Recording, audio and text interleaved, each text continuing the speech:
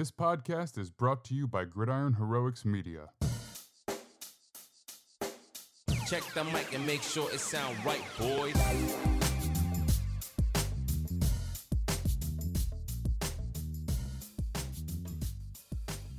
Welcome one and all to the Gridiron Heroics Football Show. I'm Max Dean. You can find me on Twitter at @TheMaxDean. And today we are back with our big midweek show for Week 8.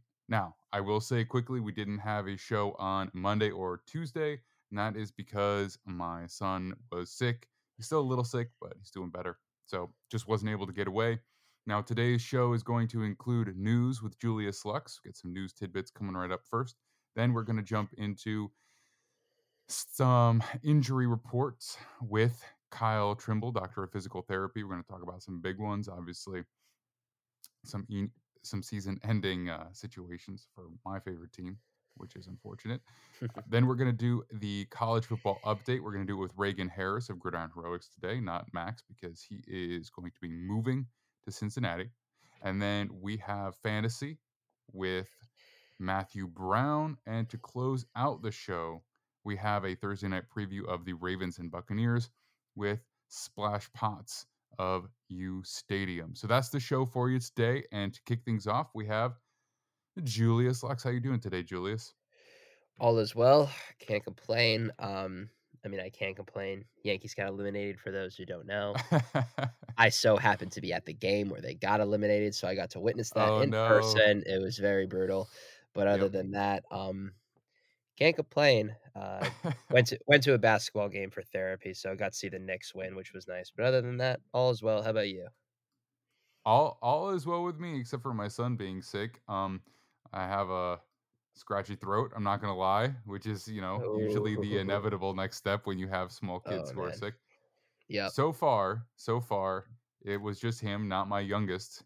So, I don't want to speak it into existence, but usually that also follows. So, things are good, but I'm a little apprehensive, to be perfectly honest. So, uh, look, I want to ask you about your fandom and see who you're a fan of outside of the Cowboys and the Yankees. But I guess we'll save that for another day because we are on a schedule and we've got some news to talk about. So why don't you lay down the first one on me?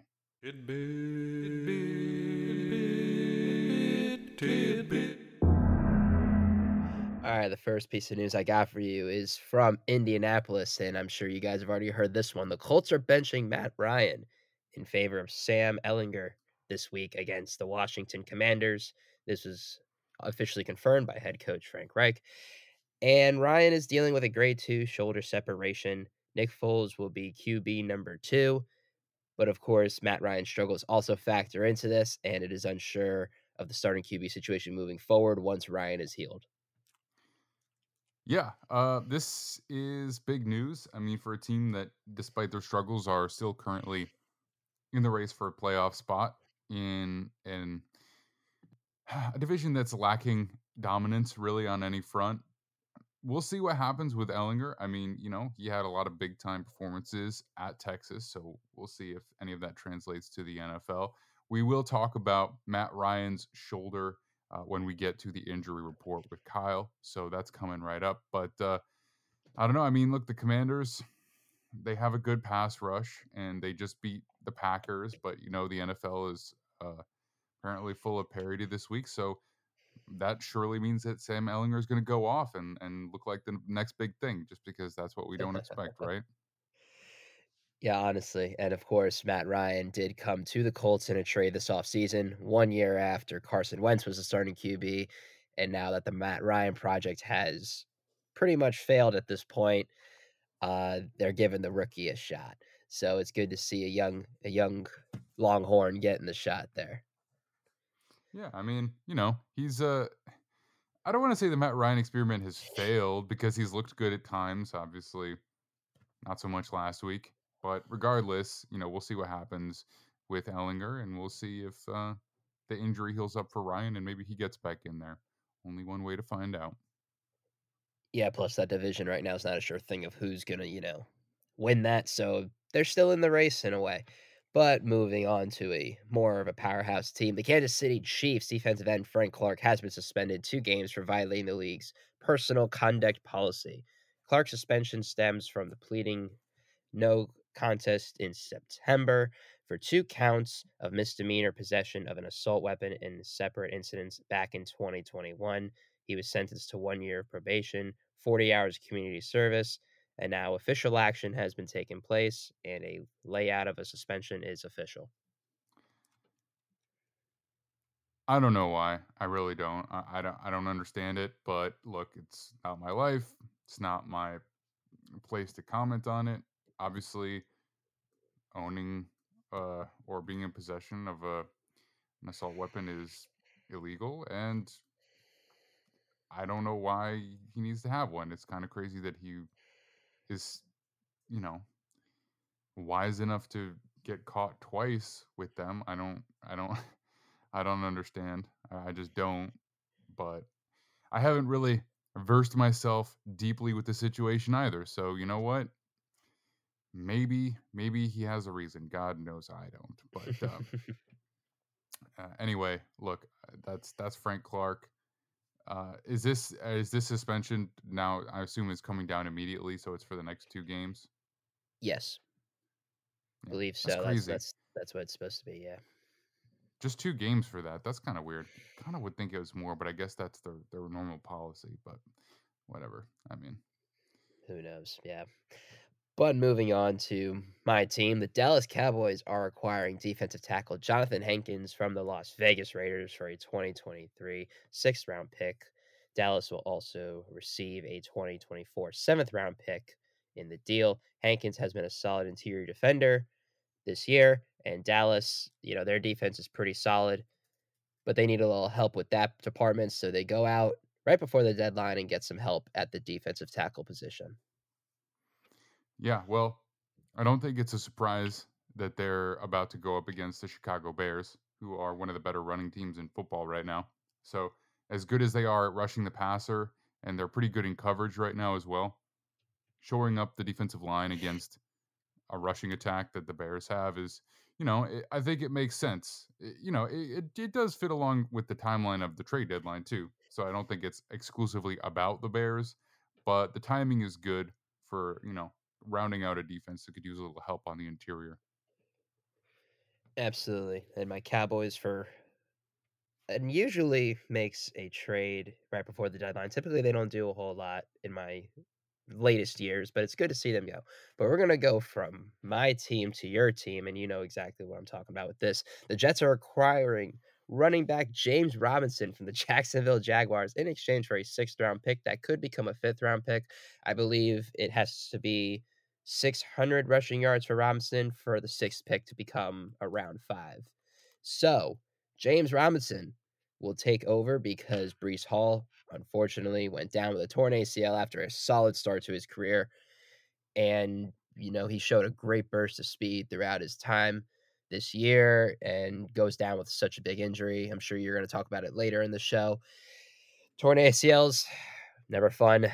And you guys got a new back who didn't get any action last week. Yeah, we will talk about the ACL injury. I would say a solid start to his career is an understatement. It was pretty Yeah, amazing. I'm glad they did this. The season is going too well to just, you know, not do anything. I think it makes a lot of sense. I think the compensation is very reasonable. I would say that it's unless he gets hurt, it's very, very unlikely that he doesn't meet that standard. So I think we can essentially assume that it's a 5th round pick at this point. But either way, I'm still happy with it. Robinson is a very good running back. He doesn't necessarily have that elite speed that made Brees Hall so game changing. But if they are going to be a run heavy offense, if they do want to continue to try and protect Zach Wilson a little bit by not making him throw too many times a game, they definitely needed another back. And this player, he is a great complement to what they have in Michael Carter. It's not necessarily thunder and lightning in the sense of like a power back and a speed back, but Carter doesn't really have that power dynamic. He's got good contact balance, but his real ability is as a receiver out of the backfield. So I do like that they've got a guy who can handle a few more touches and take it between the tackles. I don't know if it changes their season, but it's a piece that they were missing without Brees Hall for sure. And of course, we wish Brees Hall to a speedy yet safe recovery and hope all gets well with that knee. Because, of course, like we said, he was doing a fantastic job. And to see a young rookie in his first, not even a first full season, go down to a pretty significant injury, never a good sight to see.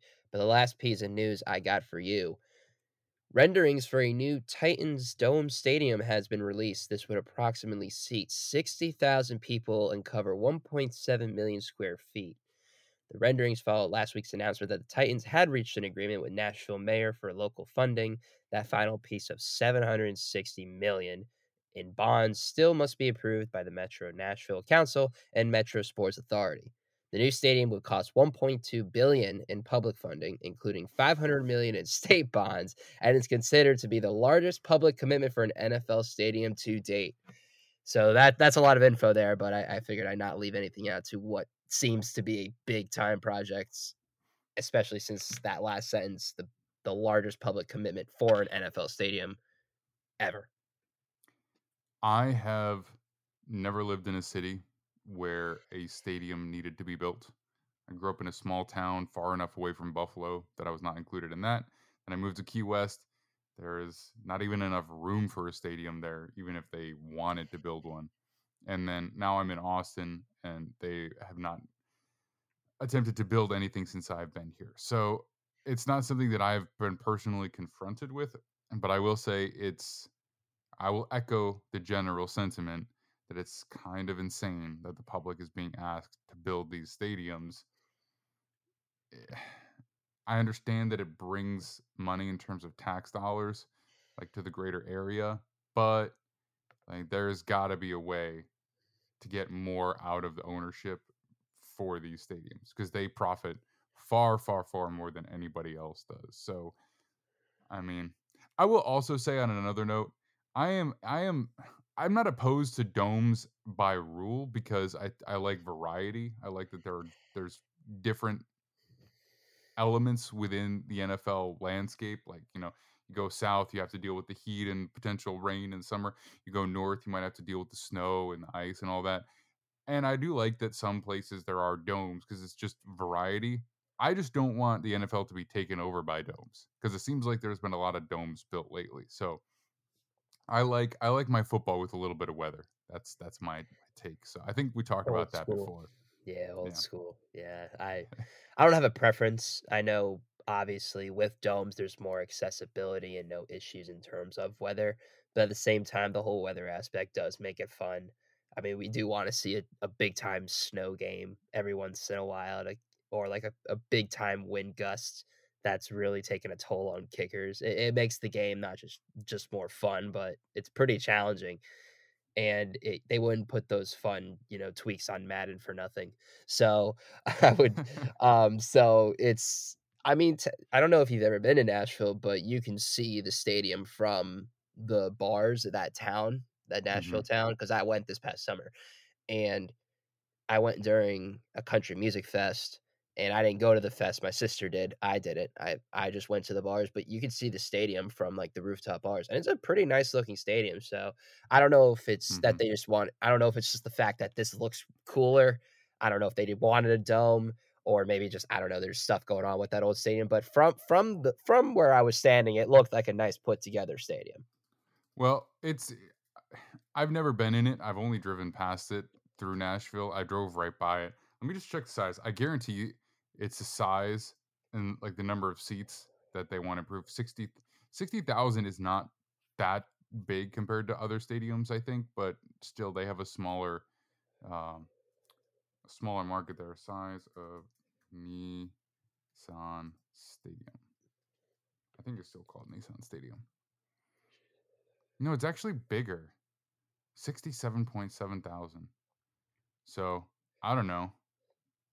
Maybe it's Interesting. just out of date. Let's I see. was about to Nissan say. Stadium. When was it built? Let's see. Riveting show for you. Former names. 1999. It's not even that I was old. gonna say, like, I don't think the Titans are that old of an organization compared to a lot of the other teams, so I didn't think that the stadium was even that old. I mean, it's old, but it's not that old, so I don't know. I get I it. think I think it's more just for style. I think it's just I the think whole they can probably just charge more dome eventually. adaptability charge more, I yeah. Yeah, I would assume maybe more luxury boxes, stuff like that. Who knows? But anyway, that'll do it for us today, Julius. Let everybody know where they can find you until we talk to you again tomorrow. You can find me on Twitter, GuyChoose44, GuyChoose44 on Twitter. You can find me on gridironheroics.com and see everything there, as well as on Facebook. You can find me by searching my name, Julius Lux. Beautiful. All right. Thanks again, and we'll talk to you very soon. Talk to you soon.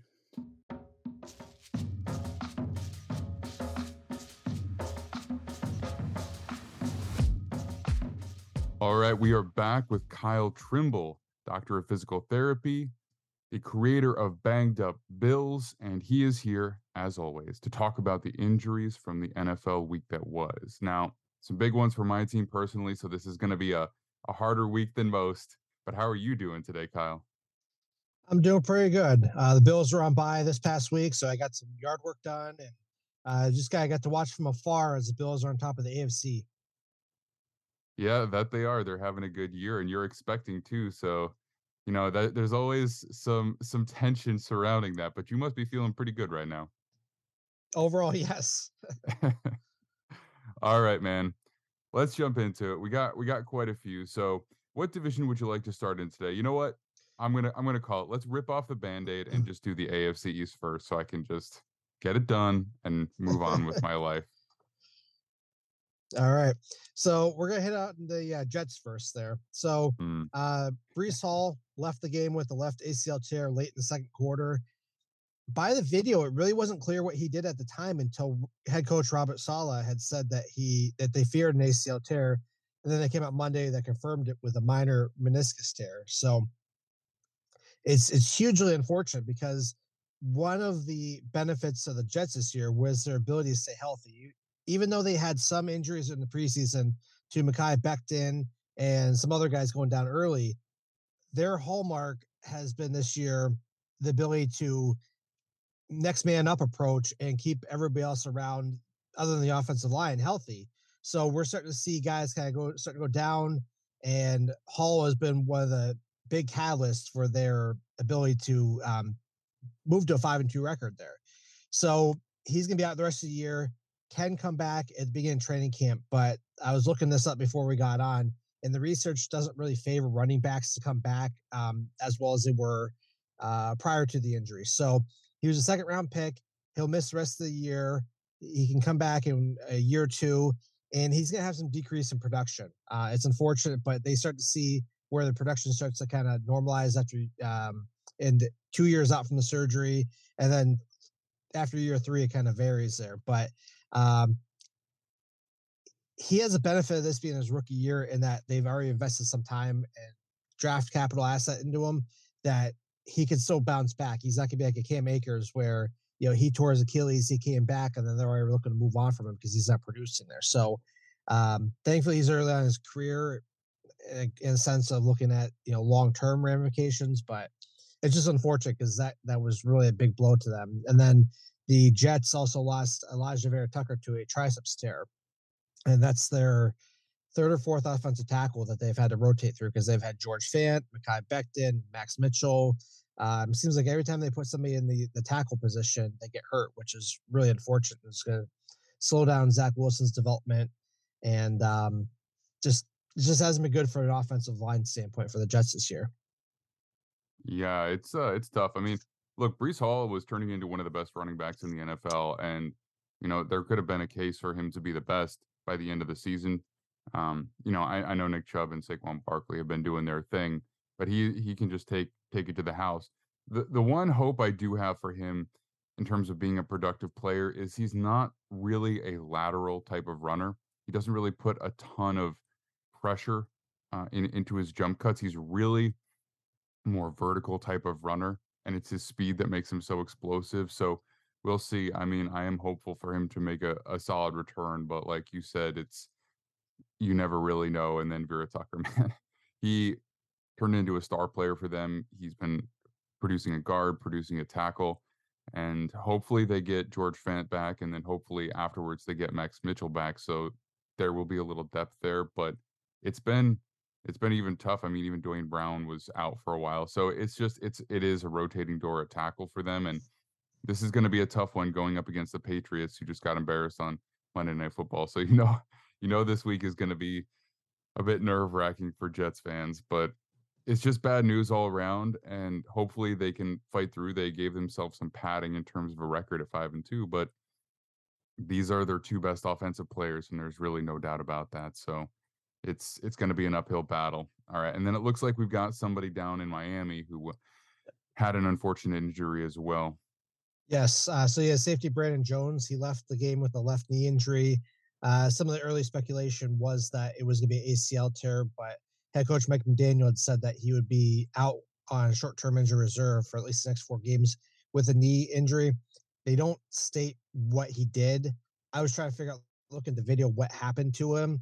My best guess is something like meniscus, where they need to go and trim some stuff out and give some time to get back. But the mechanism for injury, from what I could see there, really wasn't fit from what I see from a historical standpoint for meniscus. But I've seen weird ways for the meniscus to tear, because sometimes it just takes that shearing, that pivoting motion, which he had a little bit of it in the video, but it wasn't clear. So their secondary depth continues to be hit hard because they've lost Nick Needham last week to a Achilles tear. They're still without Byron Jones at the cornerback position as he recovers from his left ankle Achilles injury and surgery back in March. Xavier Howard's still dealing with a groin injury, so they've really been beat up, and they've lost some guys in the preseason too. So the Miami Dolphins are definitely vulnerable in the secondary, and losing Brandon Jones in the secondary doesn't help things. Yeah, seems like kind of with the Jets, it's really like one specific position group, or one core that's just getting injury after injury after injury. Man, it's going to be a weird year. I think this playoffs run race and ultimately Super Bowl run is going to be so dependent on just who's hot and healthy at the right time.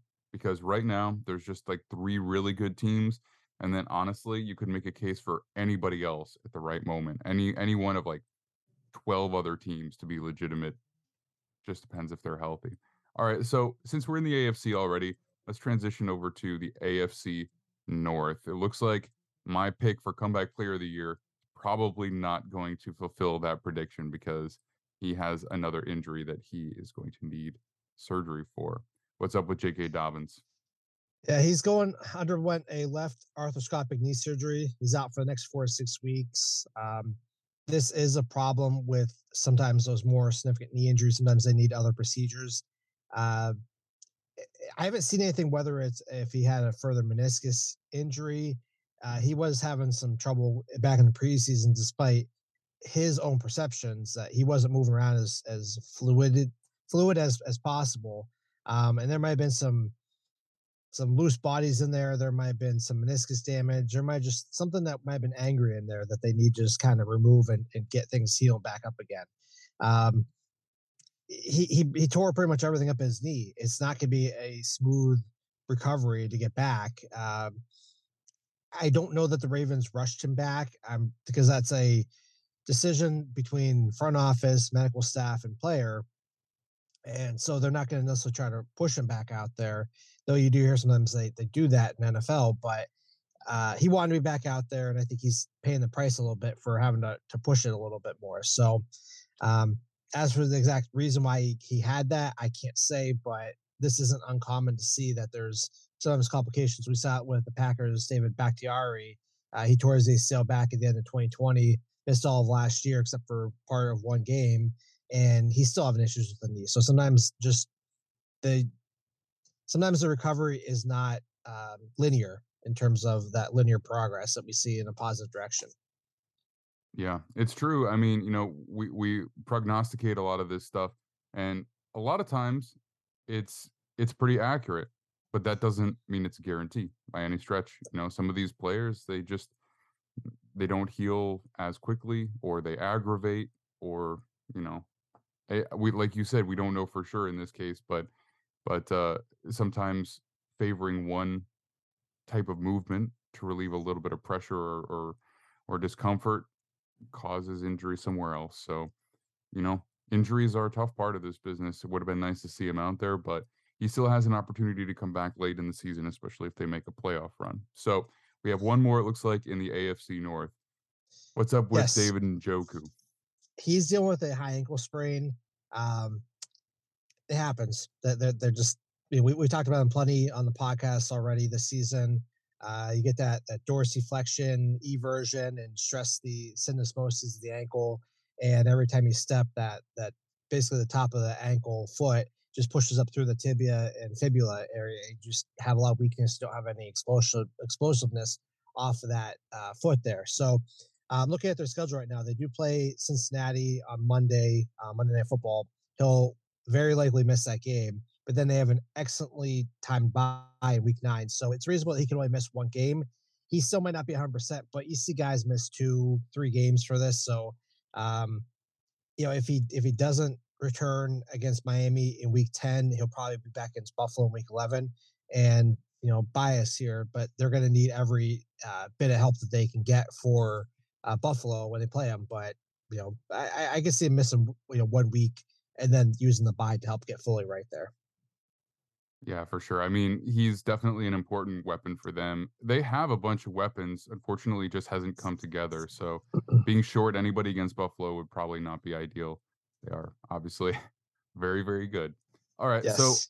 AFC South, Matt Ryan has been benched officially for Sam Ellinger. Yes. So so a lot of people are putting that all on his performance, but you wanted to point out that he has an AC joint sprain. So do you think that is specifically why he's being benched? Do you think it's contributing to his play, or why did you specifically want to point this out today?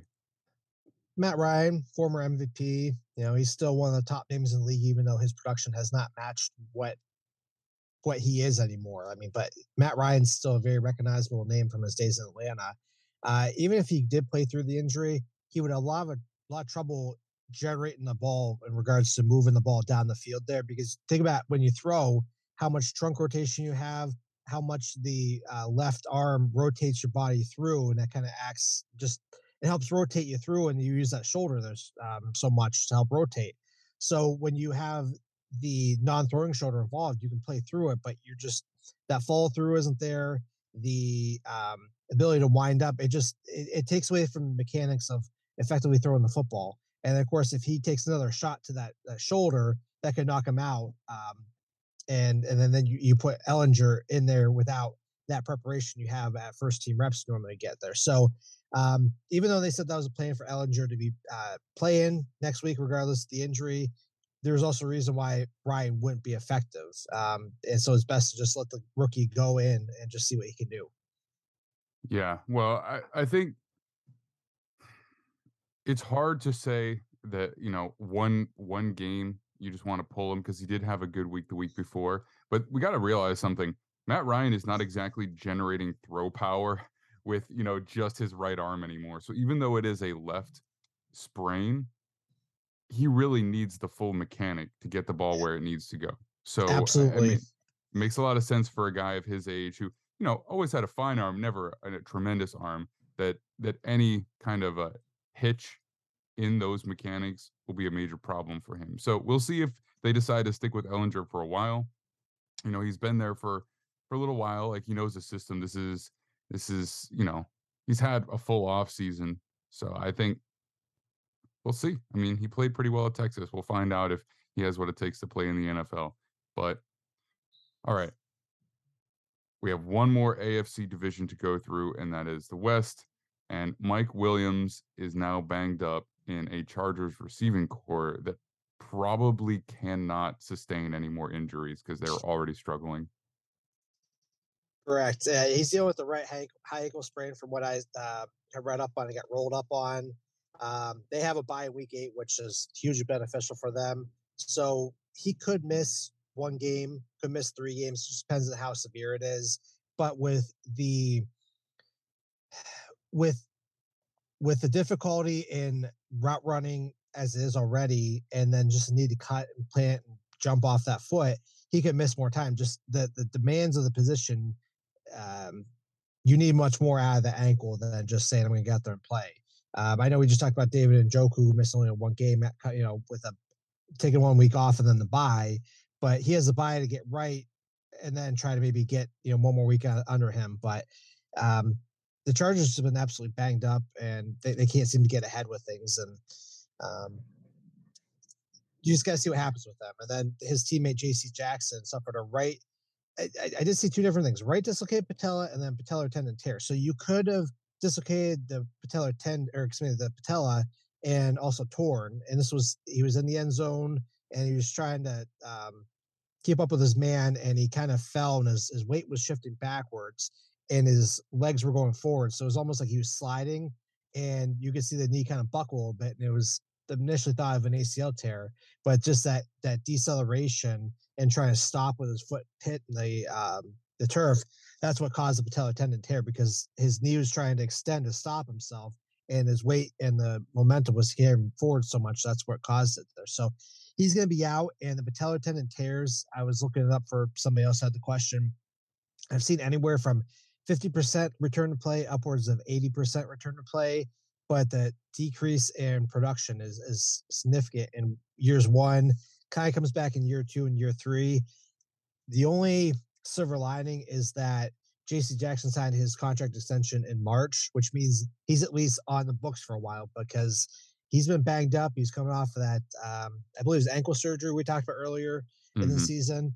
And it's unfortunate. There's nothing that you could have done to prevent this injury. And that's just football, but you're going to see him really not be JC Jackson next year. If he does, great, but it's fortunate that he signed his contract in March.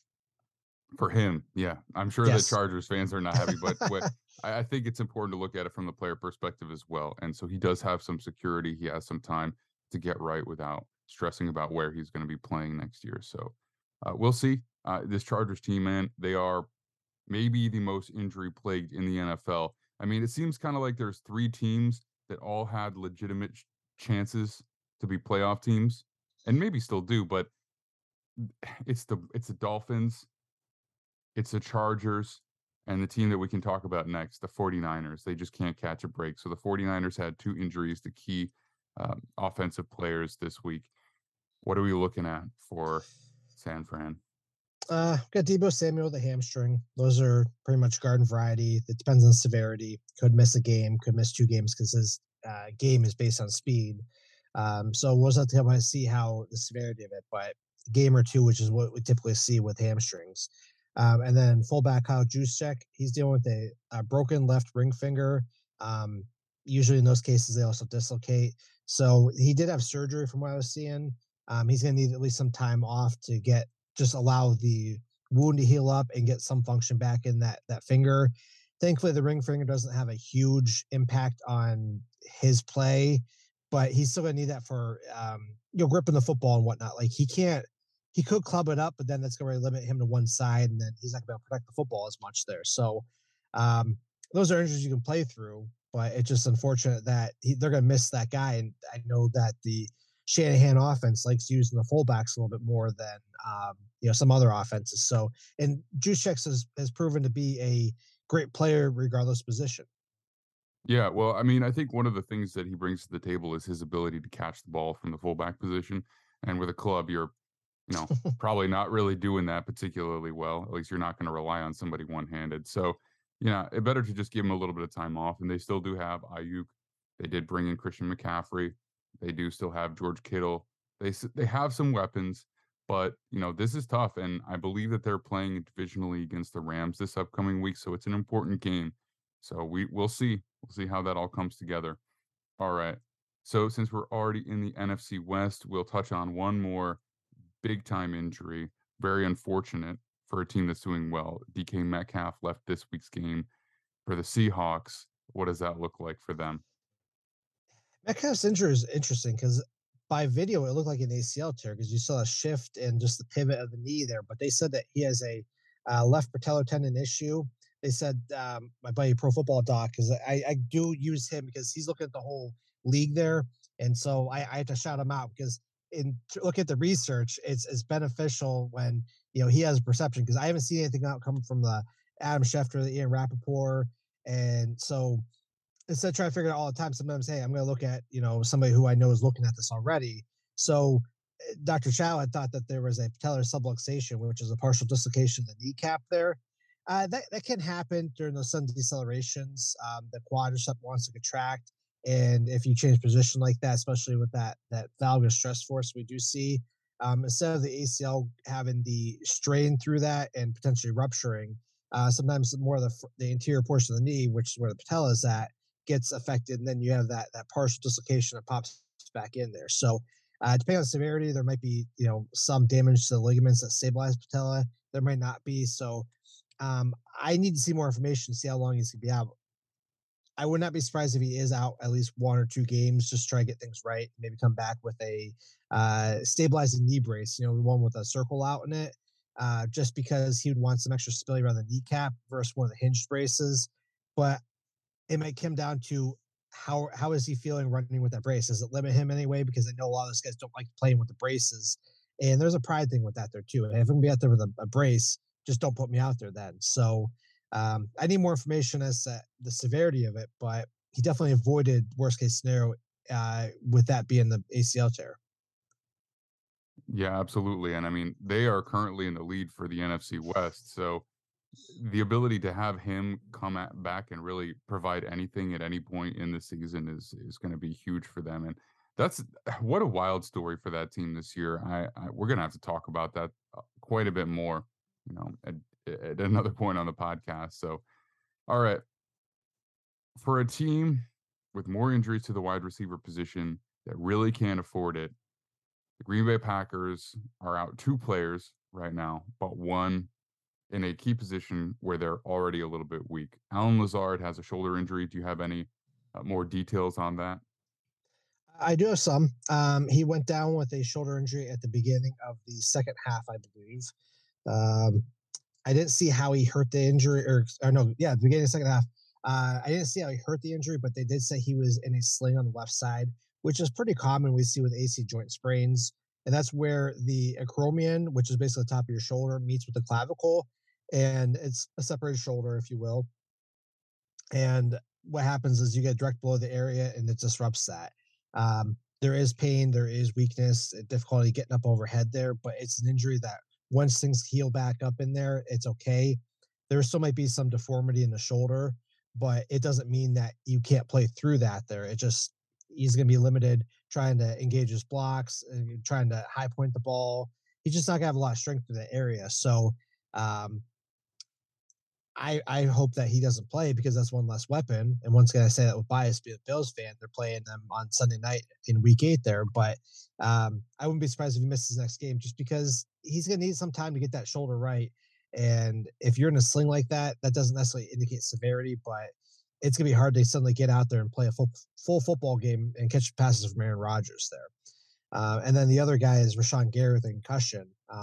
He injured himself late in the third quarter, I believe, if I read that out. He's also working through a toe injury as well, that he was practicing full with last week. So he's a little bit banged up. If he can't get through concussion protocol, that'll be a huge benefit to Buffalo's offense, because they'll also potentially be without their offensive tackle Spencer Brown, who we talked about last week. And if they match up well with each other, which I'm sure you want to put on whoever they can, I would say the right tackle for the Bills is a lot worse than the left tackle for the Bills. But if Gary is out, that's only going to benefit the Bills, who are favored at last check, 10.5-point favorite over the Packers going into Sunday night. Okay. All right. And it looks like the last division that we have to knock out real quick is the NFC East. The Giants lost Daniel Bellinger to an injury that, honestly, like, I was afraid it was worse. I was afraid that he actually got jabbed in the eye really badly, but it looks like he has essentially a broken face, to to put it in layman's terms. What happened with Bellinger, Kyle? They said it was a freak injury. One of the guys, the opponent's hand got through the face mask and hit him in the face. He suffered a left orbital bone fracture and septum fracture. it's one of those freak things. You protect guys as much as you can, but sometimes they still happen. I believe I saw he's going to short-term IR, which isn't surprising because this can be hard to play with a broken face. He'll probably be out the next 4 to 6 weeks just to let himself get right. But thankfully, from what I saw, there wasn't any damage to the eye, which would be the far more important thing in this case here. So just get repaired, healed up, and then get back out there. But as long as there wasn't any eye damage, there really shouldn't be any long-term ramifications. And then the other injury I saw that they had was Evan Neal suffered an MCL sprain. It's probably your garden variety MCL sprain. He's probably gonna miss the next 2 to 4 weeks, which we see often with those guys. Offensive lineman, you come back and play with a brace. You just make sure that you protect the inside portion of the knee with that brace so that you're not re-injuring the area if you get rolled up on, which is unfortunately common with offensive linemen. Yeah. As far it stinks for them because they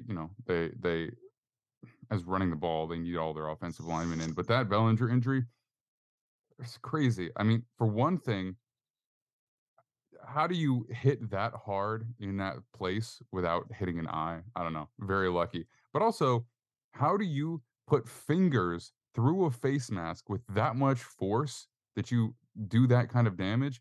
And the player whose hand went through the face mask not have any problems because, like, I just don't understand the physics of that. Like, how was that hand intact? I I mean, I have no idea. I'm not really sure either. The only analogy I can think of is hammer and nail. Maybe the face is the nail and the hammer is the hand, and maybe just the force of it all. Just all the force was absorbed by the face rather um, than the hand taking any of it. I guess it just I mean, I know they have strong hands, obviously, but still, like that blows my mind. Like you would think with just going in at that angle, there would be some kind of likely dislocation or something. Anyway, Something would give, final. yeah. Yeah. Well, I mean, look, I mean, at least only one player got hurt. I guess that's all I can say.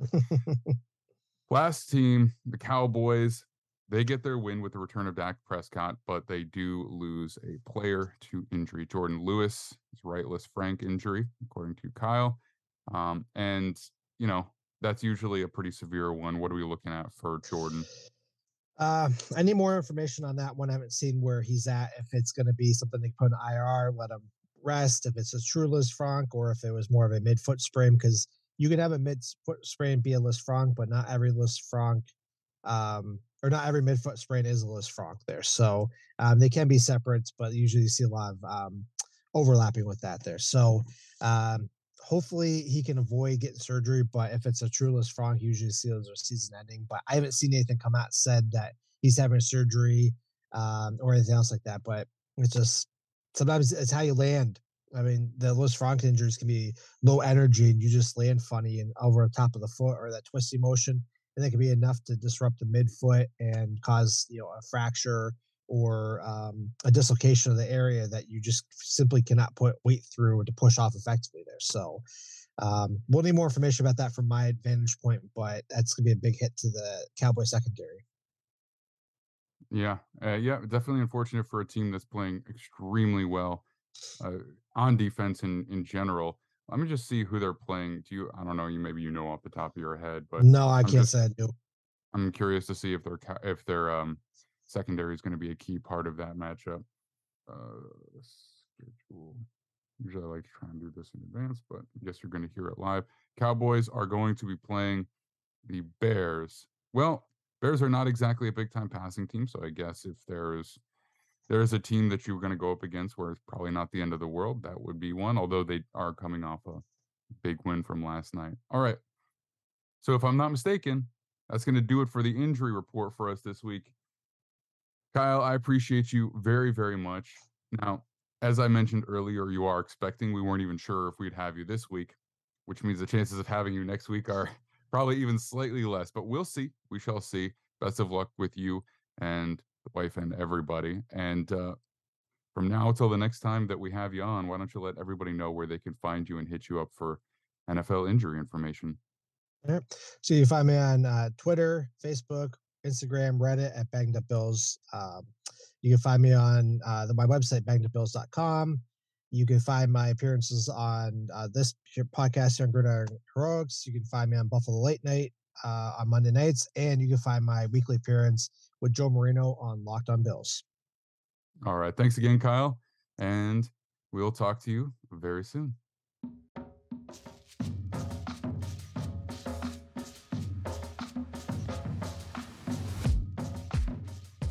All right, it's time for the college football update, but we have a different voice on the line today. Max Chadwick, who normally does it with us, is moving to Cincinnati right now. So we have Reagan Harris, who is our lead CFB analyst with Gridiron Heroics, to recap the week that was and talk about what's coming up this next week. Reagan, how you doing today, man? I'm doing great. Happy to be here. I'm sure you're flying high because your team had a big time victory in the Big 12. So look, I mean, I feel like that's as good a place to start. Get out on the right foot, man. How was that? I know you were at this game, so you were kind of MIA for Saturday, but I'm sure you were enjoying yourself. Yeah, probably next to Bedlam last year. That was the most electric atmosphere I've ever seen. I couldn't believe how loud it got. At one point, they brought out I guess it's a decibel reader for how loud it is, and it was over 103, which is just mind-blowingly loud. It was just an incredible game. It looked like Texas was going to run over Oklahoma State at one point. We're up 24-10 or something of that nature. And in the second half, they only scored 3 points. Oklahoma State just really dominated, and Texas never looked like they were going to win it in the fourth quarter. It was just an impressive turnaround and a well-coached game by Mike Gundy. Yeah, well, and I'm in Austin, and I'm not a Texas fan per se. I kind of enjoy watching them play well, but I was driving and I had this game on the radio, at least for the beginning of the game, and so I kind of followed along a little bit. But who had the biggest performance from this particular week, whether it be Oklahoma State or Texas? Who kind of stood out? Well, there's a couple players defensively. Oklahoma State, specifically their safety, Jason Taylor II. I think he's a senior. Could have gone to the draft, stayed another year. Definitely going to get drafted now. Had 2 interceptions, one to seal the game, and had 9 tackles. He was just all over the field. And offensively, Bryson Green for Oklahoma State has been the breakout receiver for them. He's just all over the place. 5 receptions, 133 yards, and a touchdown for him. He was just incredible. Sanders was composed. Texas, I mean, Quinn Ewers just looked awful. 19 for 49 with 3 interceptions. He just looked completely out of it. So Bijan Robinson did his thing for Texas as well, 140 yards. So, I mean, he's always going to get his. But for Oklahoma State, it was just an impressive game from Bryson Green, and also the Stephon Johnson Jr., who got his first playing time this week because Oklahoma State actually had 3 receivers out, along with some defensive players and a DT and 2 O-linemen. So they were injured and still pulled off the victory. So let's stick in the Big 12. TCU continues their undefeated season up till this point. How about the game versus Kansas State? What were your takeaways from that one? Yeah, this one's tough. TCU, they're 7-0, so I got to give them their credit, and I think they're actually a very good team. I think they're probably the best team in the Big 12, debatably. But, man, Kansas State was so beat up. They had 13 injuries in the game, and in the second half, they had their third-string quarterback in. Adrian Martinez wasn't in the entire game after the first drive. Not sure what happened to him. So they had Will Howard in most of the game, and then they had to put in Jake Rubley, who threw an interception on his one and only pass of the game. So It was a very rough second half for Kansas State. They didn't have their personnel. They basically had to feed Deuce Vaughn, who was also, I think he got kind of knocked up at one point. I mean, it's just TCU got really lucky as far as I'm concerned when K-State had no offensive personnel. And so they scored 21-0 in the second half. But at the same time, for me, TCU, whenever an offense is completely anemic because they don't have their personnel in, what are you going to do for Kansas State? I feel bad for them. I think that they were actually the better team in that game, but they were injured. So that's my takeaway from there. But TCU at the end of the day is 7-0. And Max Duggan did his thing, but really, Kendre Miller was incredible for TCU. He had 153 yards and 2 touchdowns on the ground. He's just a beast. So, yeah, I mean, TCU is doing their thing, but I think they got a little lucky. Maybe not the best team in college football, but still, for TCU to have a 7-0 season, that's really big for them and a fun storyline to follow, no doubt. Absolutely. All right. So another conference that's not followed as closely, UCLA versus Oregon. So you wanted to highlight this game. Tell me why. Yeah, the reason I want to highlight this, first of all, I thought UCLA was legit. They caught me off guard in this game defensively. They were just horrible. After what they did against Utah, I was confident in them, especially Thompson Robinson, their quarterback. He's a beast. So I was shocked at their performance in this game. But Oregon and Bo Nix, the way that they got dismantled in week 1 versus Georgia, I think everyone who follows college football thought Oregon was done. Their playoff chances were done.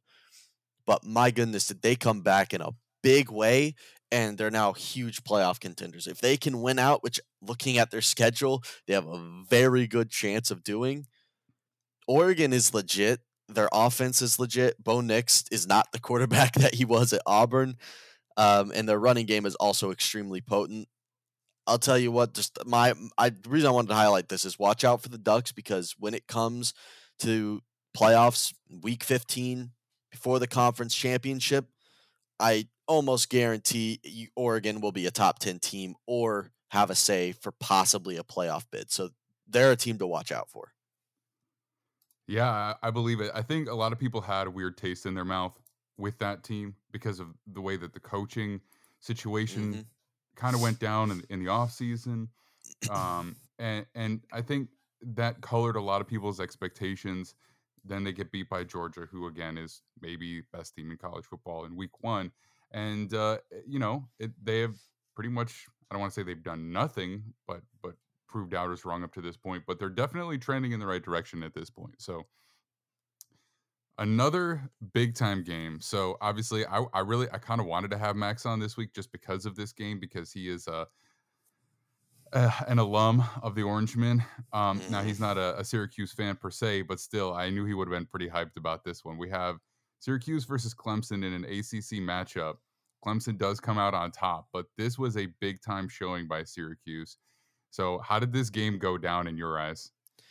Well, it's interesting. I think Clemson definitely put their face on as a pretender in this one. And at the end of the day, here's my perspective. They deserve to be top 4 right now just based on resume alone. I mean, they've beaten, 4 or 5 ranked teams. And at the end of the day, no one else has that. So Clemson's winning games, can't discredit them for that. But, big but here.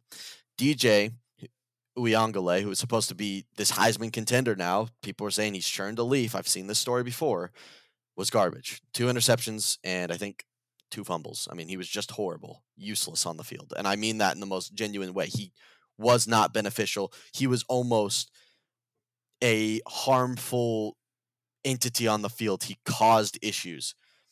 Syracuse was capitalizing in the first half. They put in Cade. I don't know how to say this kid's name yet, but they put in Cade, their second string quarterback, and he went out and just diced up Syracuse in the final few minutes. Here's the issue. The refs sold. Syracuse should have won this game. I've never seen a game where I can say definitively that the refs had a hand in it and there was something weird going on, because at the end of the game, when it looked like, okay, Syracuse is going to hold on despite no offense, refs came in and saved Clemson. The Tigers should not be undefeated right now. And at the end of the day, that is what it is. But Syracuse's best running back, Sean Tucker, was dealing with health issues most of the second half, so he wasn't getting touches, even though he's averaging 10 yards a touch. He's that guy. Yeah, so good early. I feel bad for Syracuse. However, I think they need to keep their heads up. They've got a New Year's 6 chance, which is unbelievable for them, and I think they're actually a very good team, and they should be the top team in the ACC right now. It's unfortunate. Yeah, I know you're not the only person that has that opinion, and when we get to our draft episode, which will come out on Thursday, I'll ask Nick what he thought about this game, and as we go over some of the prospects that might be there, because they are showing off some real talent for a program that traditionally has been maybe not one of the powerhouses in college Mhm. football. All right, so those are the games that we're highlighting from this past week. Now, because I don't have you on very often, I want to get your take on where we stand with this right now. So I'm going to ask you a double-headed question. The first is, who are your top 4 teams, aka the teams that you believe should go to the college football playoffs? And then who do you think will go to the college football playoffs at this point in the season?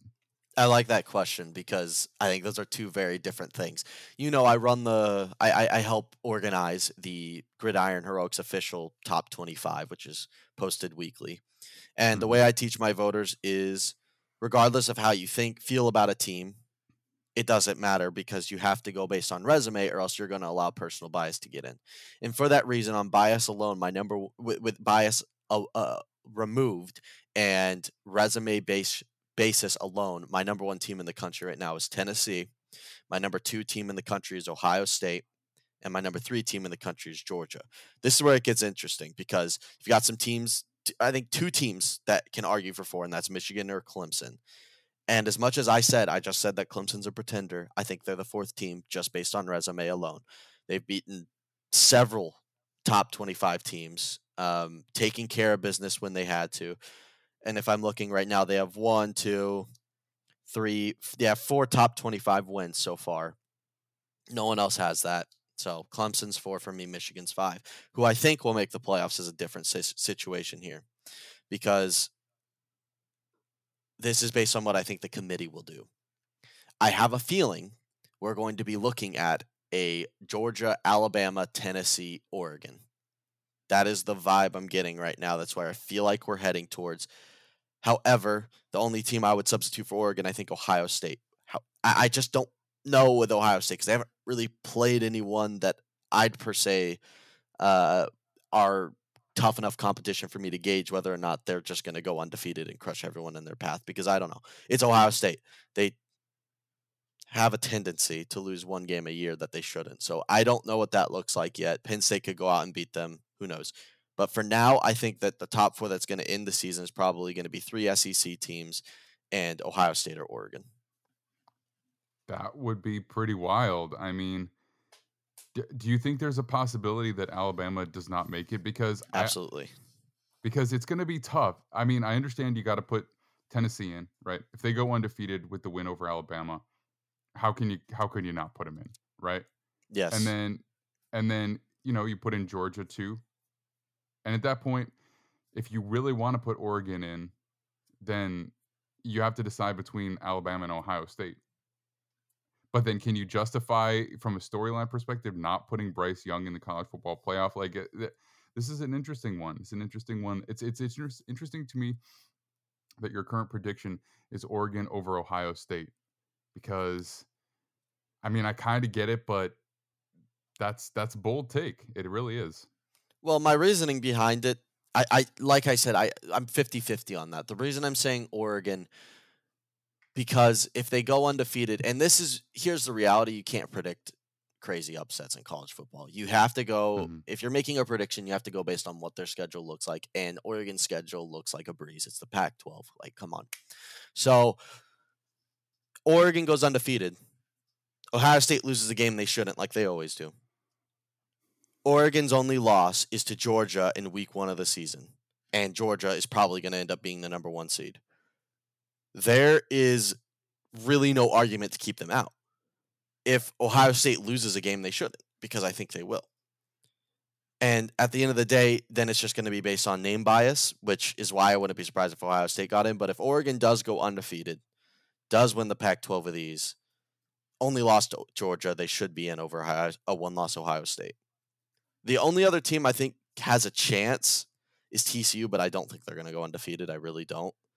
And Oklahoma State, if they go undefeated from this point on, win the Big 12, avenge their loss, they'll have a chance. But as much as I love Oklahoma State, it's Mike Gundy we're talking about. He is not good at finishing the bow. So I just don't think Oklahoma State will do that. So I think at the end of the day, you really have 6, maybe 7 teams that are talking about being in the playoffs right now.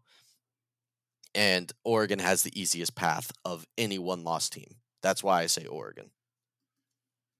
All right. Well, we'll see what happens. So before we preview just a couple of the upcoming games for this week, last thing I want to ask you is who are your current favorites in the Heisman race? And I know that it tends to be storyline driven as well. So, maybe it's not necessarily who you'd pick, but who do you expect to be the front runners for the award?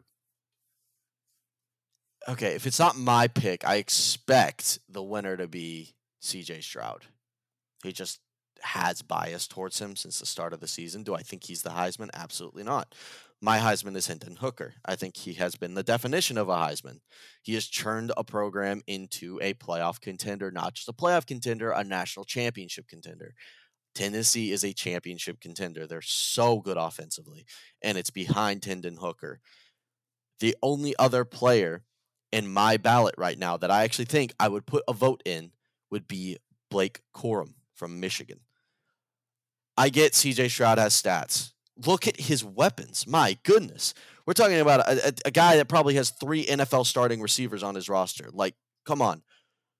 Blake Corum is a running back, and he's putting up stats that I haven't seen since probably Jonathan Taylor. He is really killing it. And Hendon Hooker doesn't have the weapons of CJ Stroud. He has talent, don't get me wrong. Tennessee has great receivers, but he doesn't have Ohio State level receivers. And he's still putting up ridiculous numbers. And here's the thing about Hendon Hooker. He's being so consistent. There hasn't been a game this season where we've been like, that wasn't too good of a performance. Every game he's performed. No one else has done that this season. So my Heisman's Hendon Hooker, who I think will win probably CJ Stroud.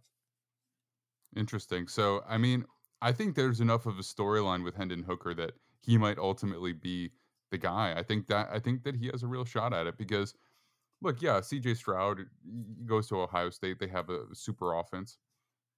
But everybody loves the story of a guy like I don't want to say a reclamation, but after coming from Virginia Tech, it's kind of what he was. And I'm really only becoming versed with this guy this year because this is the closest I've paid attention to college football in like during the season, pretty much ever. So I don't know. I'm not the college football expert, but I wouldn't be surprised if that's the way that the voters go, just because it'll be a fun story. All right, last thing, couple of games this upcoming week that we want to highlight. Maybe not quite as crazy of a week in terms of ranked matchups, but we still have some good ones. Who are your favorite matchups for this coming week?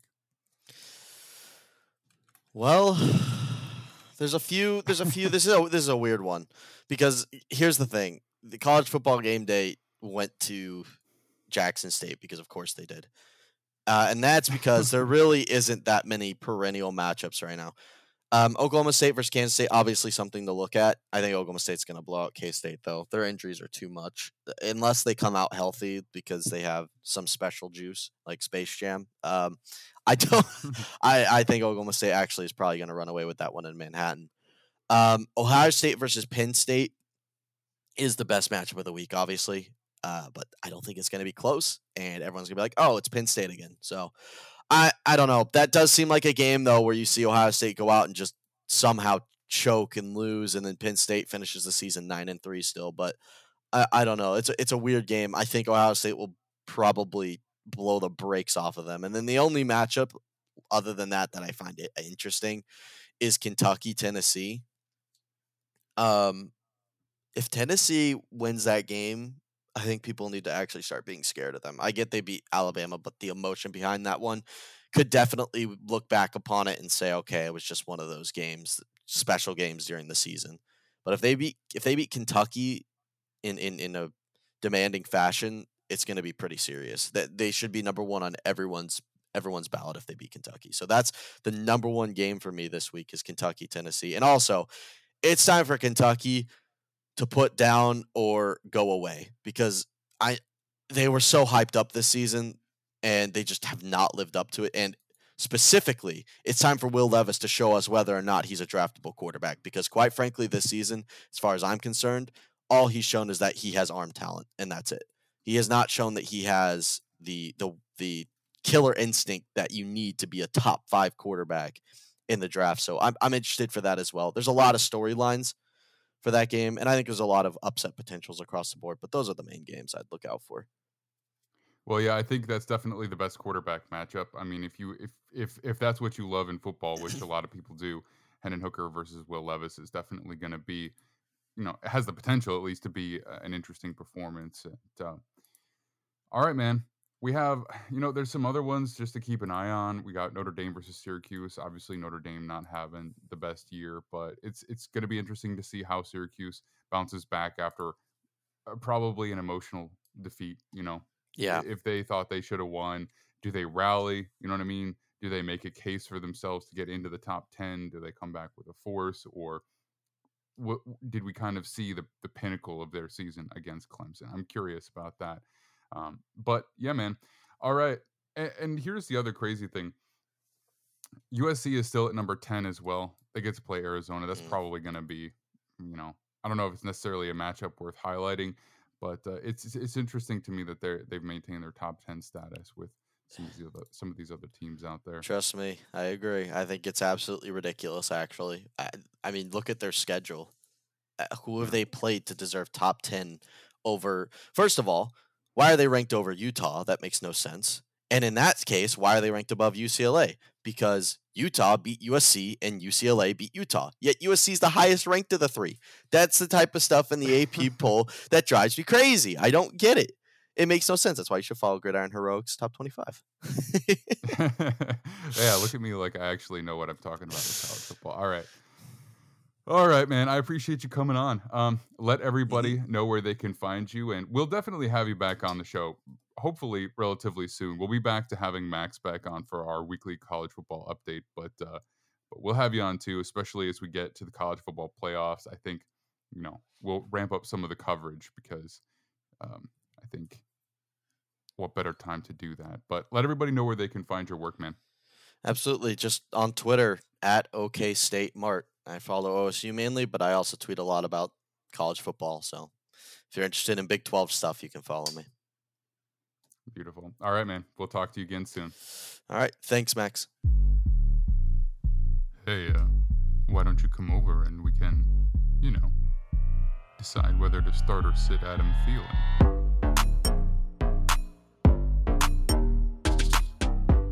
All right, we are back for Fantasy Fallout with Matthew Brown. Matt is our lead fantasy analyst at Gridiron Heroics, and he is going to talk about the fallout of Week 7 and how to avoid the fallout of Week 8. Matt, how you doing today? I'm doing good. Week 7 is the bye week from, the nether realm is beyond us. Though I guess if you are relying on the Chiefs offense, this is your bye week that you don't want to see. But regardless, as always, there's great value out there. For sure. So look, let's jump right into it. Who would you replace some of those Kansas City Chiefs players with if you had them on your roster? So, Patrick Mahomes, if you're like me, you have Patrick Mahomes on your team, and you're like, oh no, this is the 1 week I need a quarterback. What do? I am going to say that Kirk Cousins is a very good play this week for 2 reasons. One, he's playing the Cardinals. Cardinals are a weaker defense.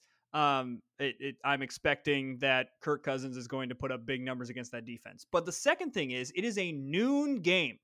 Kirk Cousins is really good at noon games. If this was a primetime game, I'm out. But this is a noon, noon Central Time anyway. Sorry, I'm in the Central Time zone, so everything's at noon, 1 o'clock Eastern. And so I expect him to put up. I'm not expecting like Patrick Mahomes numbers, but or maybe you should. I mean, maybe you should, but I'm expecting that he's going to put up solid numbers. You're not going to be disappointed about having Kirk Cousins in your starting lineup. And then from there, I think that's probably your best bet. However, someone like Geno Smith is a good option if you're really looking for somebody. His matchup's not necessarily the best. They're playing the Giants. But, I mean, Geno Smith has been, again, pretty solid all season. And so I think either of those I'd feel comfortable putting in if you're looking at Patrick Mahomes on the bench. I think either of those are good for a spot start this week. How many teams do you think that Geno Smith is already the starter for in fantasy? I'm curious because like I'm looking at the leagues that I'm in, and I think it's literally just we have this aversion to Geno Smith. We're just like waiting for, oh, well, this is Geno Smith. It's got to come back to earth. And ultimately, in one quarterback leagues, is he starting over Patrick Mahomes, Josh Allen, Jalen Hurts? No.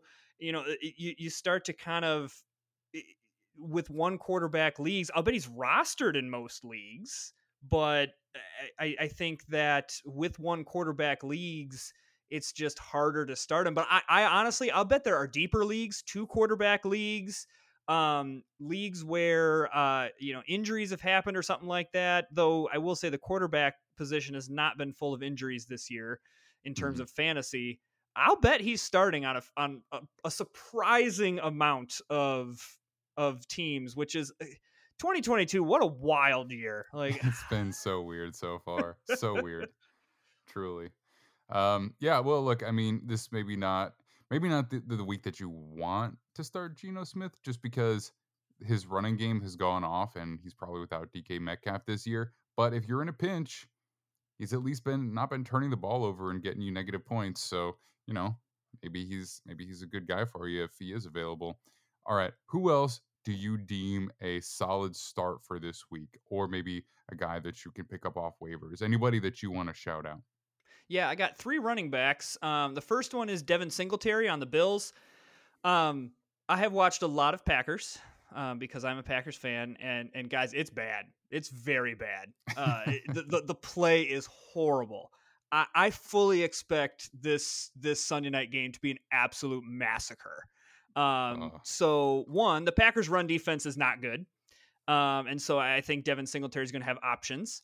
And two, I think the Bills are going to be so far up in the mid third quarter that they're going to look for running the ball. This could be a game where Josh Allen sits for the fourth quarter. oh man. I'm not exaggerating on this because I'm not convinced that the Packers can score points, especially because Alan Lazard is probably out. So the wide receiver cores are like Sammy Watkins, Romeo Dobbs, Jawan Winfrey, Amari Rogers, and I'm sure I'm forgetting someone, but we're scraping the bottom of the barrel here. So I just think that this game is going to be an absolute blowout, and that Singletary is going to get carries based on the fact that they're trying to end this game, and the Packers' run defense is weak. Is this a week where you don't play Aaron Jones? Because even though he's the best weapon, are they going to be throwing the ball too much? Like if you expect him to be that down throughout the game, aren't they going to have to try and throw the ball down the field to get back into it? There's two ways to look at this. One, they're so limited on weapons that Aaron Jones is literally the only thing that they're going to have to target. But the other side of this is Aaron Jones did something to Matt LaFleur. I don't know what it is. It has not been revealed. But every single game, and Sunday was a perfect example. If you watch the first drive, Aaron Jones gets like 4 or 5 touches. It's looking really good. It got this great little toss play that gets 8 yards. We've got a nice run where it's only 6 yards, but he like breaks a couple tackles and bounces off, and they end up scoring. They score a touchdown on this drive, and you go, "Wow, what a great opening drive!" And then you never see Aaron Jones for like the rest of the game, and then the last touchdown that they score in garbage time is like, oh yeah, Aaron Jones is really good. Maybe we should have like, I don't know, put him on the field and gotten him touches. So that's my nervousness about starting Aaron Jones, is that Matt LaFleur like starts him on the first drive and then is like, oh well, you can just go sit on the bench for a while and we're just not going to call plays for you. But I think they're going to have to get him more involved, simply on the grounds of there's not that much talent elsewhere on the roster. But honestly, I'm out on Packers for this week in fantasy football. Don't start them. They're playing a top defense, a top offense. Just they're a stay away team. Yeah. Well, I mean, 8 attempts and his overall rushing yards are not great. 9 receptions for 53 yards. So, I mean, not exactly impactful. He did have the 2 touchdowns, but I think you've got to try and incorporate him into the offense a little bit more if you want to have any chance. So we'll see. We shall see what happens with the Packers.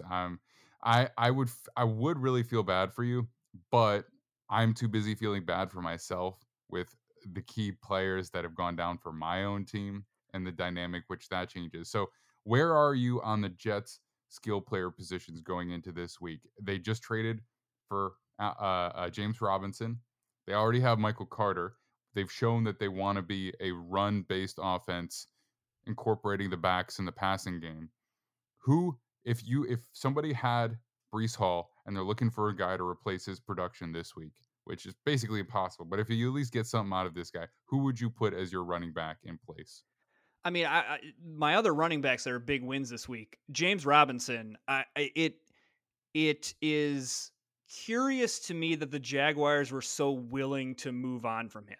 And just that's from an NFL perspective. From a fantasy perspective, oh my gosh, if you are a James Robinson or Travis Etienne owner, you are just over the moon, because I think that James Robinson is a really, really good running back and is going to slot right in if somehow you can convince the person that has James Robinson rostered, or maybe because of his low usage, he's been dropped on waivers. Now at this point, maybe some people have kind of caught on to that and maybe have added him to the waiver claim, but there still might be an opportunity to get him. Especially one of my leagues is a bidding system. You have a budget and you bid on the free agents, bid a ridiculous amount of money. The Jets clearly want to run the ball. That is what they want to do. And I think James Robinson is a great running back. And on Jacksonville's side, now if you have Travis Etienne, I'm probably saying that guy's name wrong. You are just over the moon, because now there's no competition. It's his show. So those are two running backs as well that slot in, and honestly probably not just slot in for this week, but those are probably now like staples in your starting lineup, assuming they are healthy for the rest of the year.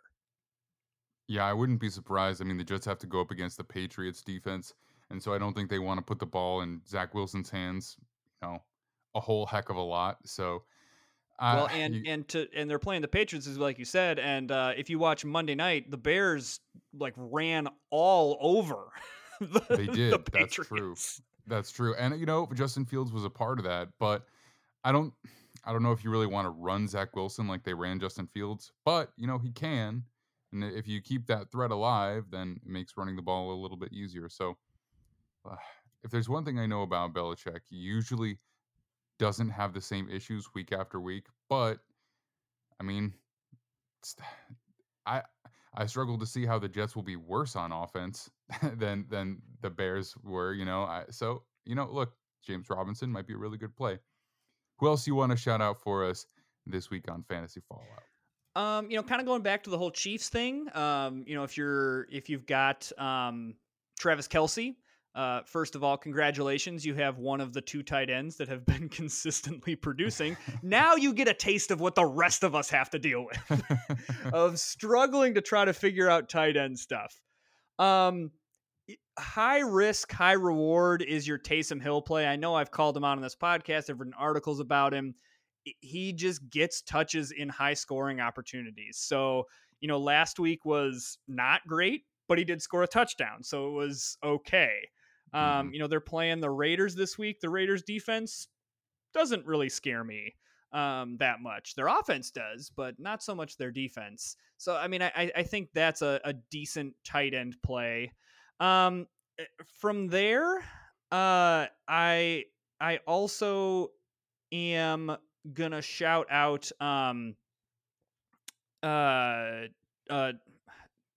Tyler Higbee from the Rams. They're playing the 49ers this week, and I think that Higbee, it's Higbee and Cooper Kupp. That's pretty much the only people that are being thrown to. Because again, I think Allen Robinson slapped Sean McVay or something like that, and they just refused to call plays for him.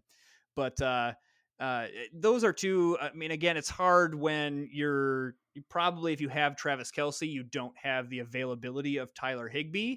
But the tight end position has just been such a drought that I mean, here's an idea. I mean, maybe try to see if you can offload a frustrated Kyle Pitts manager and spot start Kyle Pitts. I mean, there's worse things you could do. But I think it's honestly, if you've got Travis Kelce on a bye, fill in somebody and just look for value elsewhere. You're not going to find necessarily like a gold mine matchup to spot start. Unlike the quarterbacks, where again, I think like Kirk Cousins and Geno Smith and even a couple other quarterbacks, I think you could slot in and be like, hey, this person's going to get you points. Just find value elsewhere and just get somebody in that tight end position. Yeah. Yeah, that's a tough one. By the end of this year, if this pace continues, Taysom Hill is going to have one of the truly wildest snap to touchdown ratios that we have ever seen. I'm trying to remember like a goal line back who just only comes in on like 3rd and 1 or goal line and just has a bunch of touchdowns. Like he might have one of the truly most ridiculous stat lines when you compare touches straight to touchdowns. So I we'll see by the end of the season if that comes into play. I will throw out another bill though, because Dawson Knox is a guy who, from a fantasy perspective, hasn't been doing much, so he might be available out there. He's definitely not going to give you Travis Kelce stats, but if you really do expect the Bills to go off like that, they'll start feeding everybody. You know what I mean? They'll just start getting the ball to everybody, and if they are blowing the Packers out like that, he's probably good for mm, maybe 5 catches for 50 yards, something like that. Get you at least 10 points. So that's a Yeah. guy that I'll throw out there as well. Yeah. And as a Expertise. team, I'm becoming more high on the Bengals as well. The offensive line clearly has figured out how to block for Joe Burrow, and in the past 2 weeks, that has involved some big Jamar Chase games. So, I mean, obviously, like, if you have Jamar Chase, you're starting Jamar Chase. You don't need me to tell you that. But I think if you're also looking for a receiver that might be available via trade or on waivers, Tyler Boyd might become more valuable. T. Higgins has struggled with injuries this year. And if that offense can protect and that offense starts to open it up, I think Tyler Boyd might be a nice pickup that sits on your bench, and then an injury happens or you need a start in a bye week. I think it might work out. The one wide receiver I want to call out as well that I'm curious what happened to is Michael Gallup. That he came back from an ACL and he was, this deep threat that Dak Prescott loved to throw to. And in the first couple of weeks, he just got nothing. I want to say last week he got like 1 target and didn't catch a pass. And that's not great. Not great. Well, I think Michael Gallup didn't come back and play for a while. And then I'm just checking up exactly how many games he's been in. I want to say he came back week 3 or 4. Well, I think one of the key aspects to that is that Cooper Rush, he's not really known for his downfield passing ability. I mean, he can lob the ball up, but one of the reasons that he's a backup is because he can effectively run an offense, but he can't really threaten you downfield or with his legs. So, like a kind of a designated deep threat receiver is not really, it's not a weapon that's probably going to be heavily utilized. So I'm looking here, week 4, 5, and 6, he played with Cooper Rush. Didn't really have a whole heck of a lot going on.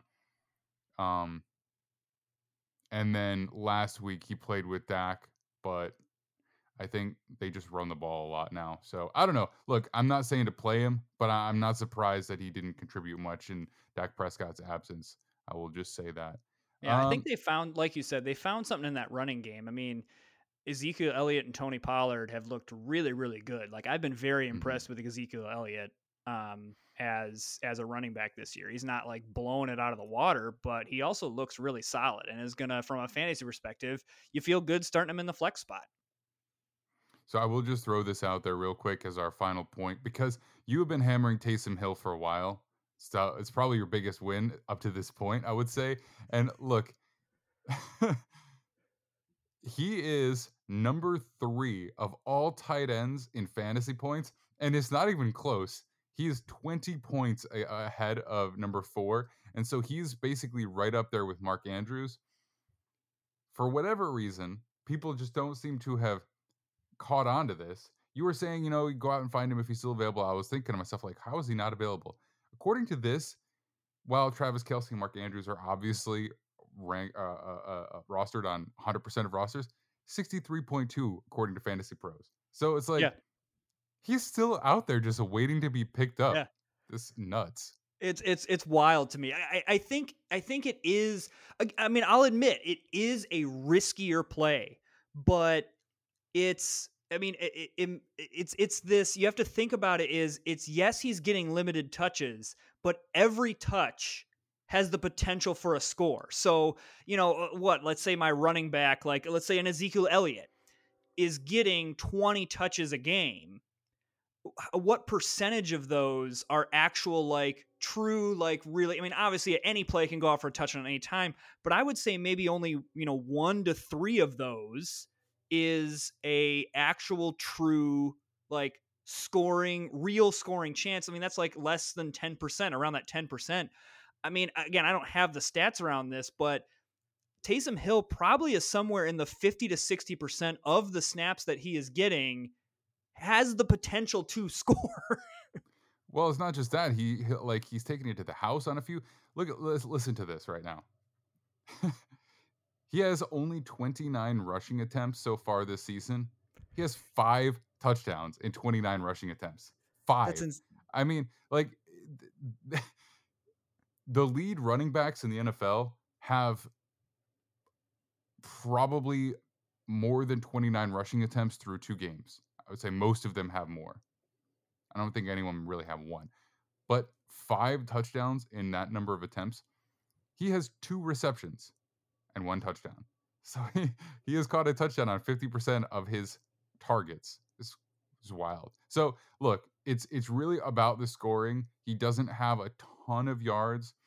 276 rushing yards is not bad, but it's all about the scoring opportunities and the fact that they like to get him involved in trick plays. Just like it just really throws that high variance into any touch that he does get. It's crazy. Look, I mean, what if you want to play him or not? He should be rostered. If he's out there, just drop one of your backup wide receivers and just get this guy on your roster because at some point. And I think the key for me as well is it's not like you said, he's tight end number 3. It's not like other tight ends. And not like I'm asking you to start tight end number 24, hoping that he scores some. It's not like the tight end position is a gold mine. Like yes, it's a little bit more of a risky play, but so is any other tight end not named Travis Kelce, Mark Andrews, or I would throw Dallas Goedert in there as well. I think he's had solid numbers as well. Yeah, I mean, there's a few guys, but it just like in any given week, they may not do much of anything. But look, this is week 7 we're talking about here. This is not week 2, and we're jumping on the Taysom Hill train and hammering him. Even though you did talk about it early, 7 weeks in, 7 weeks, he's still tight end 3 by fantasy points. So look, what is guy, this season? What in the world is happening? And there's another one. Will Dissly, he's rostered on 9.6% of rosters. 9.6%. Go get him because he won't produce, but if you need somebody without DK Metcalf, that's more targets for him, more opportunity. And Geno Smith is clearly slinging the ball around. So yeah, all right. So I guess that's going to do it for us tonight. I appreciate your time as always, Matt. Can you let everybody know where they can find you and your work until we talk again next week, and you can lament the Packers absolutely inevitable loss. I've just accepted the Packers' fate, and I mean ultimately it's been 30 years of fantastic seasons for me. Like no one feels bad for the Packers right now. I'm pretty sure I said that to you in our first ever episode. I was like, I just have no sympathy for Packers fans or Patriots fans. So. Yeah, it's like there's just no sympathy, and that's fine. Like this is the nature of sports. You can follow me at Sorcerer Matt on Twitter. That's where I'm most active. On Thursdays, I will highlight Thursday mornings. I don't have a necessarily set time, but I write the articles before and then send them out on Thursday morning of my starts and sits for the week, and that gets posted on Gridiron Heroics. So keep an eye out on that. Go to our fantasy football section on the site. You'll be able to see those. And I got a piece coming out on kickers this week. I have a little more of a ranting piece on kickers and how I think we should eliminate them from fantasy football. So keep an eye out on that. And no, I did not lose my matchup to a kicker this week. I won. So this is not like a snap reaction. I just have, opinions on this. So yeah, Sorcerer Matt, you can follow me on Twitter and then check out things on Gridiron Heroics and Wisconsin Sport Heroics. I write for that site as well. All right, beautiful. Thanks again, Matt, and we will talk to you next Wednesday. Gamblers, wagerers, and riverboat ramblers. Tonight, we pick. All right, we are back with a returning guest. We have Ryan, aka Splash Potts, the content czar over at U Stadium. You can also find him at Splash Rants on YouTube. Ryan is a Ravens fan. He helped us preview the Ravens season, which I don't know if it has gone exactly as expected, but they've been good and they have a winning record, which is usually what you expect out of Baltimore. And he's going to help me preview the Thursday night matchup with the Tampa Bay Buccaneers. Ryan, how are you doing today? I'm having a good day. Right after this, I'm recording my own show. So I made nachos for it. As a good Ravens fan, I do have Old Bay in it. So hopefully get some good juju, because my co-host has never had nachos before, which I feel like is some sort of prank on me, but he's never had nachos. Yeah, I agree. So he lost a bet. He bet the under on Monday Night Football. Of course, the Bears somehow scored 33 points. So we're eating nachos together on stream. Okay. Well, look, I mean, I don't know. I don't really know who's the winner of that. I mean, him, I guess, because he gets to eat nachos. But like, I don't really know who would want to watch me eat nachos. You know, I don't know. It's like ordering chicken wings or ribs on your first date. You know what I mean? Like, Agreed. That's a very personal experience. All right. Yep. But at least it has Old Bay. That is key. All right, man. So look, the Ravens season so far, they win against the Jets to open the season. Lamar's been good. The passing game has been a little up and down. I watched this past game against the Browns this week, and I mean, they just look like a good football team to me. You know what I mean? I think a lot of the stuff is overblown. They're one of those teams that have high expectations, so any momentary falter, kind of blown out of proportion. That's just the way that I feel about it. But I mean, from a Ravens fan's perspective, what do you feel about this season? How do you like what they've done so far? Do you have any major concerns as far as the broader season? Yeah, see, it's tough when you have such high-profile collapses, and you have the 21-point blown lead to Miami, which doesn't happen if Marlon Humphrey's on the field, frankly, or doesn't happen if Marcus Williams catches what would have been his third interception halfway through the third quarter. Then you have the Bills loss, and the Bills are a very good team. If you just said, they lost to the Ravens lost to the Bills, okay, everyone's going to lose to the Bills this year. They're probably going to win the Super Bowl, right? Then the Giants game, the Giants are 6-1, and that's an ugly loss. Lamar stunk it up in the fourth quarter. So it's just one of those things that the way you lose sometimes matters more, and people are jumping, the Ravens have lost all these cataclysmic games. Well, then you forget Lamar was ice water against the Bengals, right? He was really good against the Jets. He was really good against New England. And even last week, he was very good against Cleveland. It just, the little things Lamar does, I trust him to win every game, honestly. Like, he is one of the 5 guys that if he's under center, the Ravens have a shot to win. If Huntley's under center, I don't think they beat the Bucs, or I don't think they this week, or I don't think they beat half the teams they usually beat. But with Lamar, there's always a shot you win the game. 100%. I mean, he's so dynamic, and I don't just mean that in terms of being fast, or just having a big arm.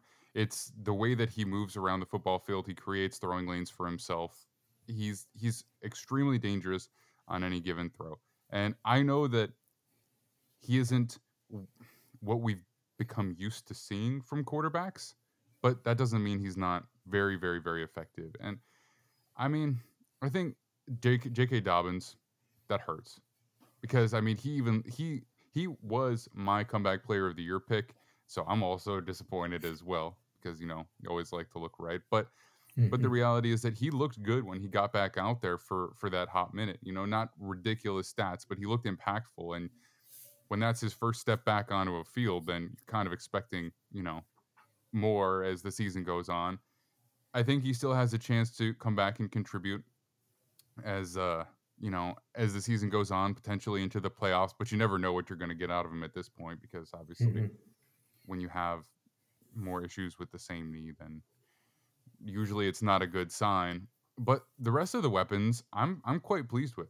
I like Devin Duvernay a lot. I think he's a very useful player. I think he does a lot of different things. He's effective in the return game. He can threaten you deep. They can give him the ball on end arounds. And I mean, I think that he's an undervalued piece of what that offense is. Rashad Bateman's obviously a good player. And then Mark Andrews is a wide receiver one. You can call him a tight end. That's where he lines up. Yes, he does block, but he is as effective as a top wide receiver one. So I think a lot of the stuff about them lacking weapons is overblown, to be perfectly honest. I mean, J.K. Dobbins being there really would have helped, but overall, I'm still pleased with what they have, and I think that they can threaten offensively in any game, not just because of Lamar, but obviously he's a big part of it.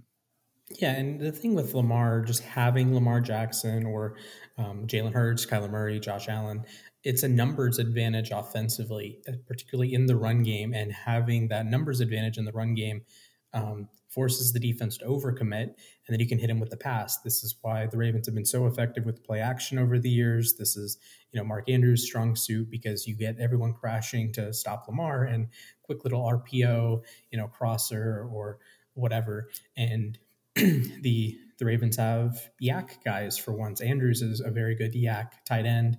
Rashad Bateman can force missed tackles and create something. He had the 75-yard touchdown against Xavier Howard in one-on-one coverage. So I think Baltimore, it's counter to a lot of what the rest of the league does in terms of getting those playmakers, but they do have quality playmakers. Devin Duvernay is just a good football player, and that's a cliche thing to do, but a cliche thing to say. But he checks off the boxes. He's a good returner. He blocks his tail off.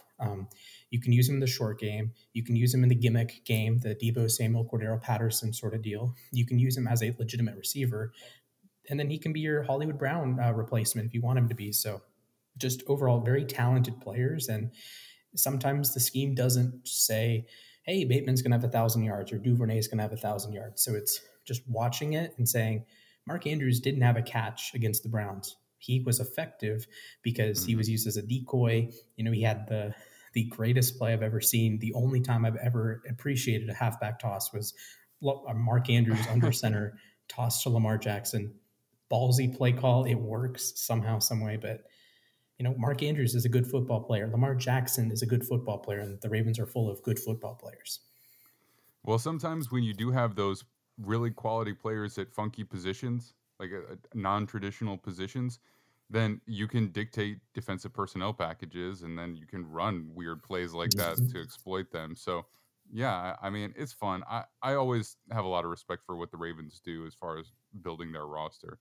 And Devin Duvernay, I mean, he's not tall, but he's not small either. He's he's a speed guy and he doesn't have height, and I think a lot of people lump him in with that smaller receiver, but it's not really who he is. He has some bulk, he has some strength. I think he's even put on more since he came out of Texas, and I don't know. I like the trajectory of his career. I liked him coming out, and I think he's a player who could have a very long career in the NFL. But let's look at the defense. I think again, I'm not going to say that it's perfect, but and I sound like a Ravens fan here, but I'm not. But I think it's a little overblown. Again, the secondary issues. I mean, yes, they did give up a lot of yards to what and maybe the most ridiculously talented combination at wide receiver that we've seen in a while. I mean, before Tua went down, that pair was on pace for some seriously record-breaking seasons, and they may still even have a chance to set some records now that Tua's back in. Now, we have yet to see how all that goes, and that's a different conversation. But regardless, I think some of those stats were colored by that. And again, not perfect, but they've got some young players in the secondary. They've got, you know, some guys coming back off of injury last year. So from the eye test and not just looking at box stats, how do you feel about the Ravens defense up to this point? It's similar to the offense. I think they can compete with anyone. You have Marlon Humphrey, Marcus Peters, all pro corners, multiple time Pro Bowlers. I really love the interior. Calais Campbell, Broderick Washington, Justin Matabike. You mix in a little bit of the rookie Travis Jones, one of my favorite picks we've ever had. And then the only issue I have at the moment is this edge rotation. But Justin Houston came back and played with his hair on fire. Odafe Owe is always chasing someone down, even if he doesn't get the sack. He is forcing the quarterback off his platform, forcing the quarterback to make a fundamentally tougher throw. And I have a lot of respect for Patrick Queen the last few weeks. He was one of the worst players in football for the first 4 weeks of the season.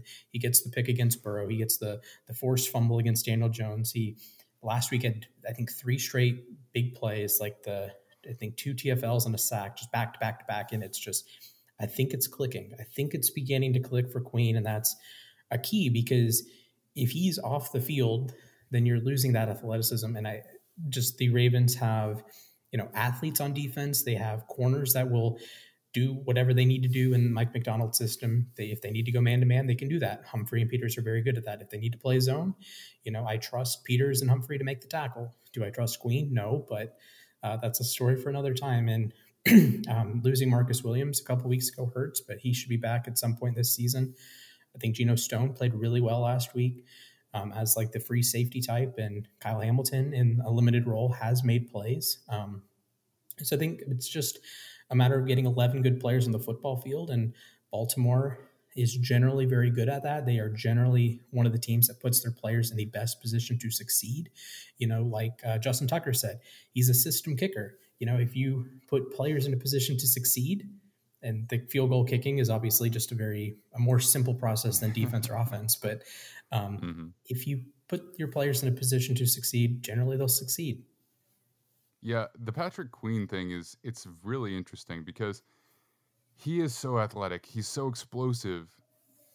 But I think if you have him static at the start of a play, you're not using him to the best of his abilities. I think he struggles a little bit more to read, diagnose, and then move. I think if he's in motion in some way, shape, or form at the snap, something just takes over as far as instinct goes, and he just starts making plays. If you're blitzing him, he is effective. You drop him deep into coverage, as long as he's already moving and he knows where he's got to go, that's when he gets the interception. I think they did something interesting with him against the Jets specifically, where they kind of faked man coverage. And so as they'd send somebody on in motion pre-snap, the Jets did, he would follow as if he's in man coverage, and then he would immediately blitz off of that, and that was effective, and it gave offensive line trouble, and he's very athletic. So again, it's just, I think the more that you can do that with a player like him, the better off you'll be. It's tough to do that super consistently because sometimes you do have to operate out of like a static base defense, but maybe he can develop that as well if you can utilize him in those sort of dynamic ways as much as possible. So as far as this matchup, I don't want to keep you too long here, so let's jump into this Bucs game. Whatever you want to say about the Ravens is tenfold about the Tampa Bay Buccaneers. It just seems like everything's going wrong there. There's weird vibes. I expected them to turn things around just because it's Tom Brady. I mean, as a Ravens fan, like you doubt Tom Brady, and that will last you about 1 week, and you will suddenly look very bad, right? Like Tom Brady has made a career out of turning things around and closing the season strongly. For whatever reason, it doesn't really look like that's happening this year. And their offensive line is weak on the interior. Doesn't really help him out. Their receiver position has been banged up, but now even when they're back in there, it doesn't really look right. Their defense was dominant to start the season. I don't want to say that they're bad, but it kind of feels like, they can't play complementary football anymore. So, you can only have the defense out there for so long before they start giving them things up. So, what do you expect in terms of this matchup? I guess let's start on the offensive side for the Ravens. I mean, do you think that they'll be able to run the ball effectively against a front that has a Vita Vea and has an Akeem Hicks? I have to check if everybody's playing real quick, but I mean, I'll do that while you give your opinion. Yeah, I think this is one that you use what Carolina did as a blueprint. Last week, they ran for 173 yards, a second most teams run against Tampa all this season. Kansas City ran for $189 a few weeks ago in primetime. So for once in the last few years, you can run on the Tampa Bay Buccaneers. And I think Baltimore is going to do a good job of blocking up that interior. Zeitler, Linderbaum, Powers, Stanley's back, so that's lovely. Morgan Moses on the right side, Patrick McCarry coming in at times. I think I trust the run blocking to do their job. I trust Gus Edwards to do his job. I trust Lamar Jackson, of course, to do his job. I just need less Kenyon Drake. I need one thing with the running game, particularly in Baltimore, is you have to make quick decisions. So if you're, trying to be the Barry Sanders, trying to be the Le'Veon Bell, you're not going to have success because these plays are blocked up really well to begin, and you got to hit the hole. Gus Edwards is excellent at hitting the hole. He's going to average, 5+ yards a carry every game of his career, it feels like. Lamar is going to do Lamar things. And I do trust Baltimore to be able to move the football in the short game. And I know the Bucs have had a banged up secondary, even a banged up defensive line. So you're rotating pieces in and out. You're playing some guys you don't necessarily love playing instead of, Antoine Winfield. It's, rookies or young players, UDFAs, that sort of deal. So I do think Baltimore can run the football. You look 3 of the last 4 weeks, Tampa's allowed over 100 yards on the ground, including 151 to the Falcons. If you use what Atlanta did, you use what Carolina did as a guide, because Atlanta didn't throw the ball a whole lot. Carolina threw the ball 22 times. PJ Walker looked like Dan Marino. So I do think Baltimore will have some success offensively. They just have to, commit and say, hey, Gus Edwards, pick up 5 yards here, 4 yards here, and just do that. And the plays will open up. The bigger chunk plays will open up. The Andrews, over route to get 25 yards. The Duvernay stuff is going to open up. The Bateman stuff, if he's healthy, is going to open up. But I do think they can move the ball against Tampa. Yeah, I think their defensive line is looking okay based on the injury report here, but neither Carlton Davis nor Sean Murphy Bunting or Antoine Winfield Jr. participated on Tuesday. So if they're not out there on Wednesday in at least limited participation, that's tough. That's a tough out for them. What about the Ravens defense? I mean, they're banged up as far as the receivers go for Tampa as well. I mean, Russell Gage did not participate. Mike Evans limited. He'll most likely be out there. Julio limited. I have no idea if he'll play or not. Probably, but I don't know how effective he'll be. Do you think that this is a good matchup for the Ravens? Do you think that it's a sneaky matchup for the Buccaneers to get right on a short week? What do you think? So, knowing the personnel here, Baltimore has one of the best interior rooms in the league. Matabike, Calais Campbell, Washington, Travis Jones. And to accompany that, Tampa has one of the worst interior offensive lines in the NFL. They're rookies, young players. It was supposed to be Jensen and Jack Mason, and Ali Marpet retired before the season began. So, you're trusting so much of what Brady does best is just pocket mobility and the little subtle movements. Just I'm going to use a Madden analogy, just flicking the right stick instead of full on left stick sprinting out what you do with Lamar Jackson. So these little subtle movements, Brady is so good at that. And the best way to beat Brady his entire career has been pressure him right down the face, right at his face, because he's not, rolling out making plays like Lamar Jackson is. He's going to be that statue in the pocket when it's the edge guy is getting depth and trying to get around. And when you have that perfect pocket, that's when Brady's at his best. But if you can get pressure down the middle, I think Baltimore can. I think Calais Campbell and Matabike and Travis Jones and the likes, I think they can win their individual matchups, and that's going to clog run lanes. That's going to make life easier for Queen and Bynes if he plays, Malik Harrison if he plays. And it's also going to help in the pass rush and get Owe, Justin Houston, one-on-one reps on the outside. And, maybe you flush Brady out and Owe gets a cleanup sack because he hasn't had a sack in a while, but he gets all the pressures, just hasn't had the cleanup sack in a while. So the receiver matchups, I trust Humphrey and Peters to do their thing. It's just a matter of the last couple of years, the Ravens have had this propensity to just allow the big play. It's not the death by 1,000 cuts that some defenses just get shredded. It's one play that someone forgets their assignment, and that happens to be a safety, or that happens to be a corner, or Marcus Peters gets burnt over the top. And, you get the 75-yard chunk play.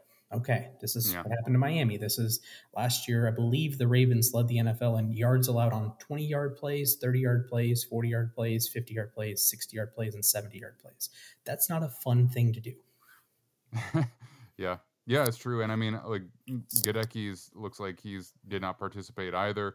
So we'll see what that interior looks like. This could be a big game for the veteran Calais Campbell, who's had a couple of matchups with Brady throughout his career. This could be two longtime vets going at it, and I wouldn't want to be Brady with Campbell bearing down on me. All right, I know you got to get out of here.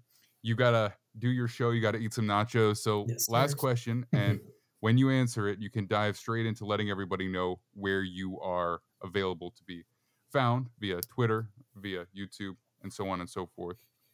Of course, use Stadium, but Play Action Pools has Ravens at -2. Are we taking the Ravens? Are we taking the Bucs at +2 at home? How do you feel about that? Okay, I thought the line was on the other side. I thought it was Bucs by, I think when it opened, it was Bucs -2.5, right? Could have been. I did not check, but I'm looking at it right now, and I've got Ravens -2. Okay. That's what I've got. Okay, I've said all week that I'm hammering whatever number Tampa gets this week, because I know it feels that everything's trending Baltimore's direction, but I also know who Tom Brady is, and I know that Tom Brady is not going to be pleased with scoring 21 points in 2 weeks against the Pittsburgh Steelers and the Carolina Panthers. They're coming home. They're going to be home for 2 weeks, and they go to Munich, but home game in air quotes there. I think this is one of those games that Brady just is vintage Brady. Brady hasn't been bad the last few weeks. He's just, Mike Evans dropped a 70-yard touchdown. How often does that happen?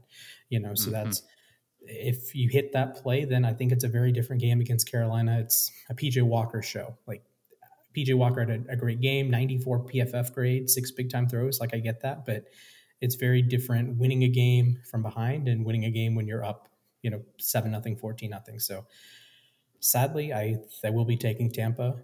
I would probably take them out to even -3, -4. This Baltimore had a wacky Thursday night game with Miami last year, which to me falls in the same category as the Carolina game with Tampa, that Sammy Watkins just didn't try to catch a touchdown, and Justin Tucker missed a field goal. So instead of being up 7-0 or 10-0 or 14-0, you're up 3-0, and your hands are up in the air trying to strangle Sammy Watkins.